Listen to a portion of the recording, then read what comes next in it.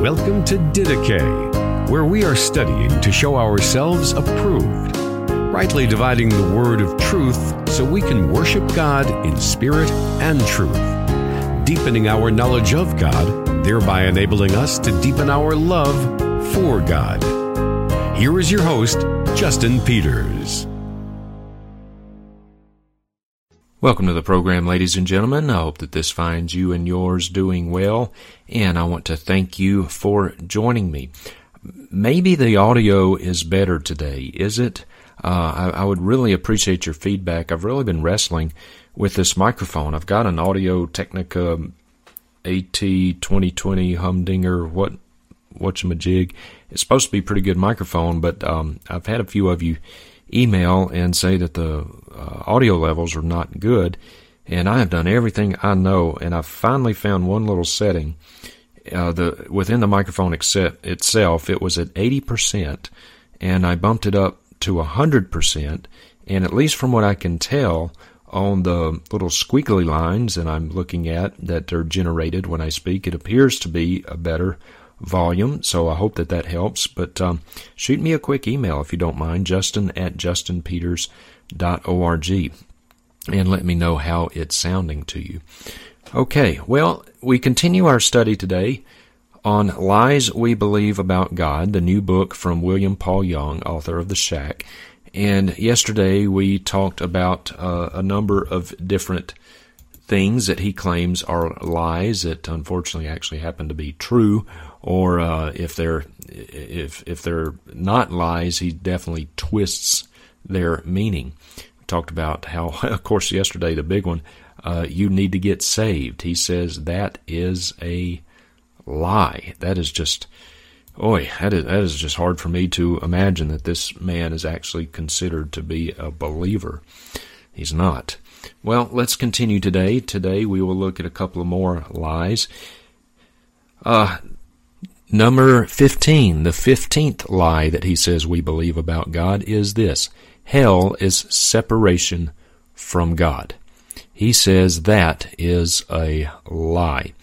So let me read to you what he says on page 131 in his book, Lies We Believe About God. He says this, quote, "For many, the crux and conflict of the question regarding hell is how we can posit an eternally good God whose very nature is love, allowing human beings to be in conscious torment and pain for infinite time, as if that were somehow just." End quote. Well, it is, as I said yesterday and the day before, this man has a very inflated view of humans. He has a very inflated view of man and a very low view of God. He does not believe that people suffering in hell for all of eternity could possibly be just. Well, of course, he rejects total depravity. He does not believe that men are inherently bad, as the Bible teaches. He believes that men are inherently good, in contradiction to the clear teaching of the Bible. And so, of course, if that is your presupposition that man is inherently good, of course, it stands to reason that you would recoil at the thought of hell. That why send good men to a place called hell? So everything flows, all of his errors flow forth from that, an elevated view of man, which necessitates and requires a very low view of God.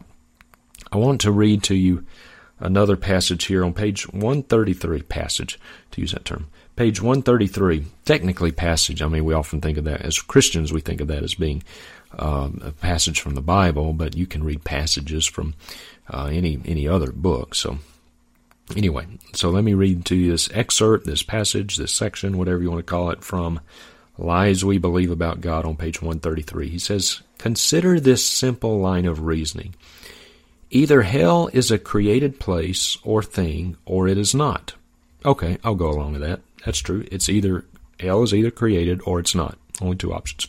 He says, continuing, "If it is not created, then it must by definition be God, who alone is uncreated. In this sense, hell would be God, who is a consuming fire. Your destiny would not be apart from God, but directly into God, who is love, light, goodness. So he says if hell is not created, then hell by definition must be God. And he takes what the Bible says, our God is a consuming fire, and he says that that's not fires of torment, that's the fires of God's love. So that's one alternative, according to William Paul Young. He continues. He says, the other alternative is that hell is a created place or thing. Consider this passage. Okay, here we go. This is where we're going to use our discernment muscles. We're going to flex some discernment here, all right? Flex some hermeneutics, flex some hermeneutical muscles, all right? He says this. The other alternative is that hell is a created place or thing. Consider this passage. For I am convinced that neither death, nor life, nor angels, nor principalities, nor things present, nor things to come, nor powers, nor height, nor depth, nor any other created thing will be able to separate us from the love of God, which is in Christ Jesus our Lord. And he says, cites Romans 8, verses 38 through 39. This is a list of all the realities that cannot separate you from the love of God. What isn't in the list? Keeping in mind that it includes any created thing or anything to come? ? Okay, all right. Here we go. I'll play that game. Let's play that game with him. So Romans 8:38 through 39, which says that nothing can separate us from God, and the Apostle Paul gives a long list of things here. Neither things present, nor things to come, nor powers, nor height, nor depth, nor any other created thing. So his reasoning is that hell is a created thing, or if it is a created thing, Paul says that no created thing can ever separate us from God. So therefore, people in hell cannot possibly be separated from God, from His love. Now, if you don't know a little bit about hermeneutics, not even a lot, but just some basics here, then that could seem like a rather convincing line of argumentation, a rather convincing line of reasoning. Here's why he's wrong. Anytime you read the Bible, one of the primary things that you've got to keep in mind, we have to keep in mind, to come to the right meaning, we've got to put ourselves in the shoes of the ones to whom it was originally written. In other words, we've got to consider, who is Paul writing to here? Or who is Isaiah writing to? Or who is, Daniel or David or Peter? Who are they writing to? Who are the original recipients? If we come up with a meaning that would not have made sense to the original recipients, then it's the incorrect meaning. Okay? It's the incorrect meaning. Whatever meaning we come to, it has to have made sense to the original recipients. If it would not have made sense to them, then we've got the wrong meaning, and we need to take another look. So, who was Paul writing this to? Was he writing this to just anybody, anywhere? No. He was writing this to believers. He was writing this to Christians. This is the book of Romans, after all. He was writing to Christians. And so it is true that for Christians, no created thing can ever separate us from God. No created thing can ever separate us from the love of Christ. That is absolutely true for Christians. But that's not true for non-Christians. Paul was not writing this to non-believers, unbelievers. He was writing this to believers. That's the key. That's where he really gets it messed up. William Paul Young writes this. He says, "In The Shack, I tried to move the conversation about hell from the head to the heart by putting the main character Mackenzie in the crosshairs of a terrible dilemma. The dilemma was that Sophia, this other character in The Shack, who was portrayed as a woman, wisdom, a female who encapsulates, I guess, wisdom. Sophia demanded that Mackenzie choose between 2 of his children to go to heaven and 3 to go to hell. In the book, he had 5 children. In the movie, he only had 3. So Anyway, this wisdom character, Sophia, demanded that he choose 2 of his children to go to heaven and 3 of them to go to hell. Notice William Paul Young, he says he tries to move the conversation about hell from the head to the heart. Okay, danger, Will Robinson. What do we know about the heart? Well, the heart is desperately wicked. It is deceitful above all things. Who can know it? Says the prophet Jeremiah. And we've already talked about this. Romans chapter 3, Paul says, there is none righteous, no, not one. One of the common characteristics of false teachers is that they will encourage you to disengage your mind. They don't want you to think with your brain. They everything for the false teacher is about feelings and emotions and how we think God ought to be rather than how he has revealed himself to us in Scripture. Anytime you hear a preacher of whatever stripe saying you need to disengage your mind, you just need to go with your heart, warning signs should be going off everywhere. False teacher, the Bible never tells us to do that. Jesus says we are to love the Lord our God with all our heart, soul, and mind. We are to study to show ourselves approved unto God. Paul says in Philippians 1 verse 9, I pray that your love would abound still more and more in knowledge and discernment. So anytime you hear a preacher, male, female, which I hope you're not listening to female preachers because that's yet another warning sign, but I digress. Whatever stripe, you know you're dealing with a false teacher. A true preacher will never tell you to disengage your head. We are to love the Lord our God with all our heart, soul, and mind. The Bible never enjoins us to disengage our minds when it comes to the things of God. So, but this is very helpful for William Paul Young. Don't think about it. Don't study the Scriptures. Just go with your heart. Go with your heart. Sure sign of a false teacher. On page 136, William Paul Young says this. He says, quote, I propose the possibility that hell is not separation from Jesus, but that it is the pain of resisting our salvation in Jesus while not being able to escape him who is true love.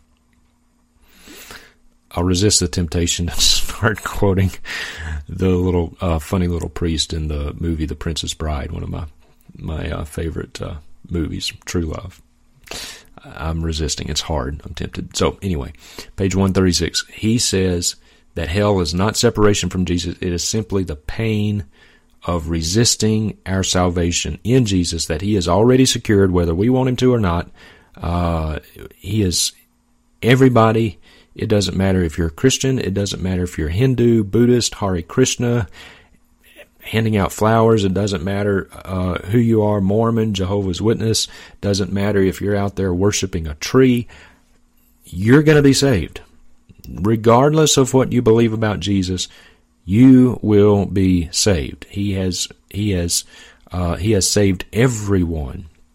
Doesn't matter how vile the person is, how unrepentant he is. Adolf Hitler is in heaven. Mussolini is in heaven. Stalin is in heaven. Jack the Ripper is in heaven. Adam Lanza, who murdered those children in the elementary school a few years ago, he's in heaven.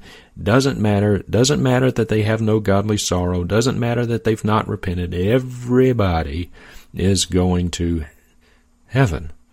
And he says hell. He acknowledges that the Bible does talk about hell, but he said hell is just the pain of resisting your salvation. It's just, you're not enjoying it like you could be enjoying it. So, how do we respond to this? Well, we could go to any number of texts. Matthew chapter 25, verse 41 says this, Then he, Christ, will also say to those on his left, Depart from me, accursed ones, into the eternal fire, which has been prepared for the devil and his angels. I wonder if William Paul Young thinks the devil is in heaven. I guess he does, because the devil is created. I don't think he ever really addresses the devil, but I guess he's up in heaven too. But this is very clear, is it not, dear friends? You don't have to be a Greek scholar to see the plain teaching of Christ here in Matthew 25:41. Depart from me, accursed ones, into the eternal fire. Do you think Jesus would call people in heaven accursed? I don't think so. Matthew chapter 3, verse 12 speaks of unquenchable fire. Mark chapter 9, verse 48 says that hell is where their worm does not die and the fire is not quenched. The Bible is very clear that hell is a place. It is a real place where people are eternally separated from God relationally. Eternally separated from God relationally. Now, what do I mean by that? I mean that people in hell have no fellowship with God. There is no relationship there. There is no love exchange. They are forever separated from God relationally. They will never know His compassion, His mercies, His love. They're separated from that. However, judicially, they are in the presence of God. They are in the presence of Christ, judicially. Revelation chapter 14, verses 9 through 11 says, He also will drink of the wine, referring to the unregenerate. They will also drink of the wine of the wrath of God, which is mixed in full strength in the cup of His anger. And he will be tormented with fire and brimstone in the presence of the holy angels and in the presence of the Lamb. And the smoke of their torment goes up forever and ever, and they have no rest day and night. I wonder who Paul Young thinks that's talking about. It doesn't sound like they're in heaven to me. They have no rest day and night. But notice it says they are in the presence of the holy angels and in the presence of the Lamb. The most terrifying thing about hell is God, because He's there. He's there in His mode of judgment. And God will pour out on the ungodly exactly what they deserve. You see, now I'll be honest, friends, I don't like to think about hell. When I think about hell, when I contemplate it, my circuit breakers trip, I have a hard time. It's just, I can't comprehend it, nor can I comprehend the bliss of heaven and being in the presence of Jesus Christ for all of eternity. I cannot comprehend that either. But hell is disturbing. It is. And I think any of us would be flippant to say that it's not. It is very, very disturbing. But we have to remember, when people sin, when we sin against an eternal God who is infinitely holy. And because we have sinned against the one who is infinitely holy and eternal, then the consequences for that sin are also eternal. And if we die in our sins, then we will very rightly and very justly go to a very real place that the Bible calls hell. And it's not just missing out on what could have been here on earth, missing out on a bunch of warm fuzzies, with God and Jesus and Papa and Sarayu. That's not what the Bible describes as hell. Not at all. It's a very real place, and so it's a horrific place. Now, for you and I who are in Christ, this is not something which we should fear. You and I will never be subject to this. You and I will never be subject to the eschatological wrath of God.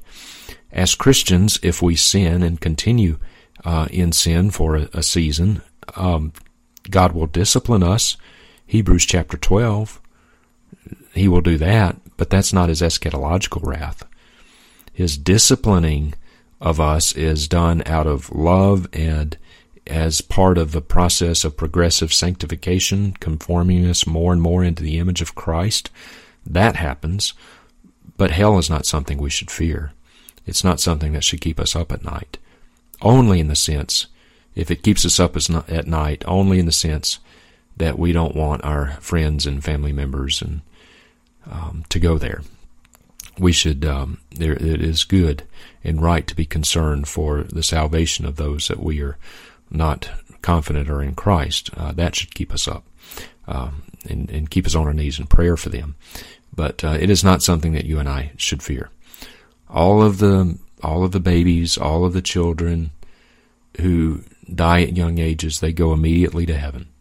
All of those who have placed their trust and faith in Christ go immediately to heaven. Hell is not something that we should fear. It should only concern us because others are going there and we want to give them the one thing that will save them from that place, and that is the gospel. That is the gospel. All right. So he's wrong. He's wrong. Keep in mind, Romans chapter 8 is written to believers. You have to look at the original audience. Who was this written to? So it's bad hermeneutics on his part. If your hermeneutics are off, then the conclusions to which you come will also be off. All right, number 16, the next lie. He says, God is not good. He says that is a lie. Guess what? That's right. On that one, he is right. God is good. So it is a lie, indeed, to say that God is not good, because God is good. Absolutely. There is, as Jesus said in Mark chapter 10, there is only one who is good, and that is God. So yes, he is good. But William Paul Young, really the whole premise of the shack is wrestling with how could a good God allow bad things to happen to good people. And I won't belabor this point because we've already dealt with it, that God is good, but the question is not why does God allow bad things to happen to good people, because there are no good people. The real question is how is it that God allows good things to happen to bad people? And you and I are bad people. I'm a bad person. You're a bad person, because God's standard of goodness is perfection, it is holiness, it is himself, and all of us fall woefully short of that standard. And dear friends, we have to remember, it is not a good thing, as I've said before in this series, it's not a good thing when someone gets sick. It's not a good thing when someone gets cancer or multiple sclerosis. It's not a good thing when someone dies in a car accident. It's not a good thing when wars break out. These are not good things. And we often struggle with why do, for example, kids get sick? The most innocent, the most vulnerable among us. All of us have a special compassion and tenderness towards children, and rightfully so. And yet kids get sick. Why does that happen? Why would God allow something like that to happen? It is not that everything is good, but God works all things out together for the good. And in God's sovereign decree, dear friends, we can rest assured that he is working out all things for the good and ultimately for his glory. And so we must keep that in mind, and keep this in mind too. Who is the ultimate innocent one? Christ. Now, it is true that children, babies and children, young children, have not suppressed the truth in unrighteousness. They have not committed willful, sinful acts, knowing that they're sinning against a thrice holy God. That is true. But they are born with a sin nature. Who is the only one who was not born with a sin nature? The only human being who was not born with a sin nature? Christ. Jesus Christ. What did God do to Christ? He crucified him. Now, men did it, but they only did so because it, as Isaiah says, it pleased the Lord to bruise him, to put him to grief.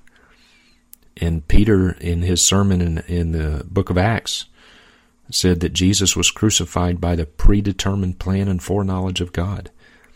So if it pleased the Lord to bruise Christ, if it pleased the Lord to put him to grief, if it pleased the Lord for his own innocent son to die, then we start there and we work out from it. Then it is not hard to see why God would allow bad things, to happen to quote-unquote good people, which we are really not. We rest, as Charles Spurgeon said, the sovereignty of God is the pillow that I'll lay my head on at night. We rest in God's sovereignty. All right, dear friends, I thought I was going to finish this up this week, but we're going to carry this over for one more day to Monday, and then we will go on to other things. I'm going to interview a friend of mine, Mike Miller, and he's going to give us an update on Pastor Bill from Uganda. I'm looking forward to that. All right, dear friends, thank you very much for joining me. Until our next time together, may the grace of our Lord Jesus Christ, the love of God, and the fellowship of the Holy Spirit be with you all. Thank you for listening to Didache. We hope that you were encouraged and edified by what you just heard. If you have a question or comment for Justin, or interested in more teaching resources or would like to have him come and preach at your church or conference, you may contact him at justinpeters.org.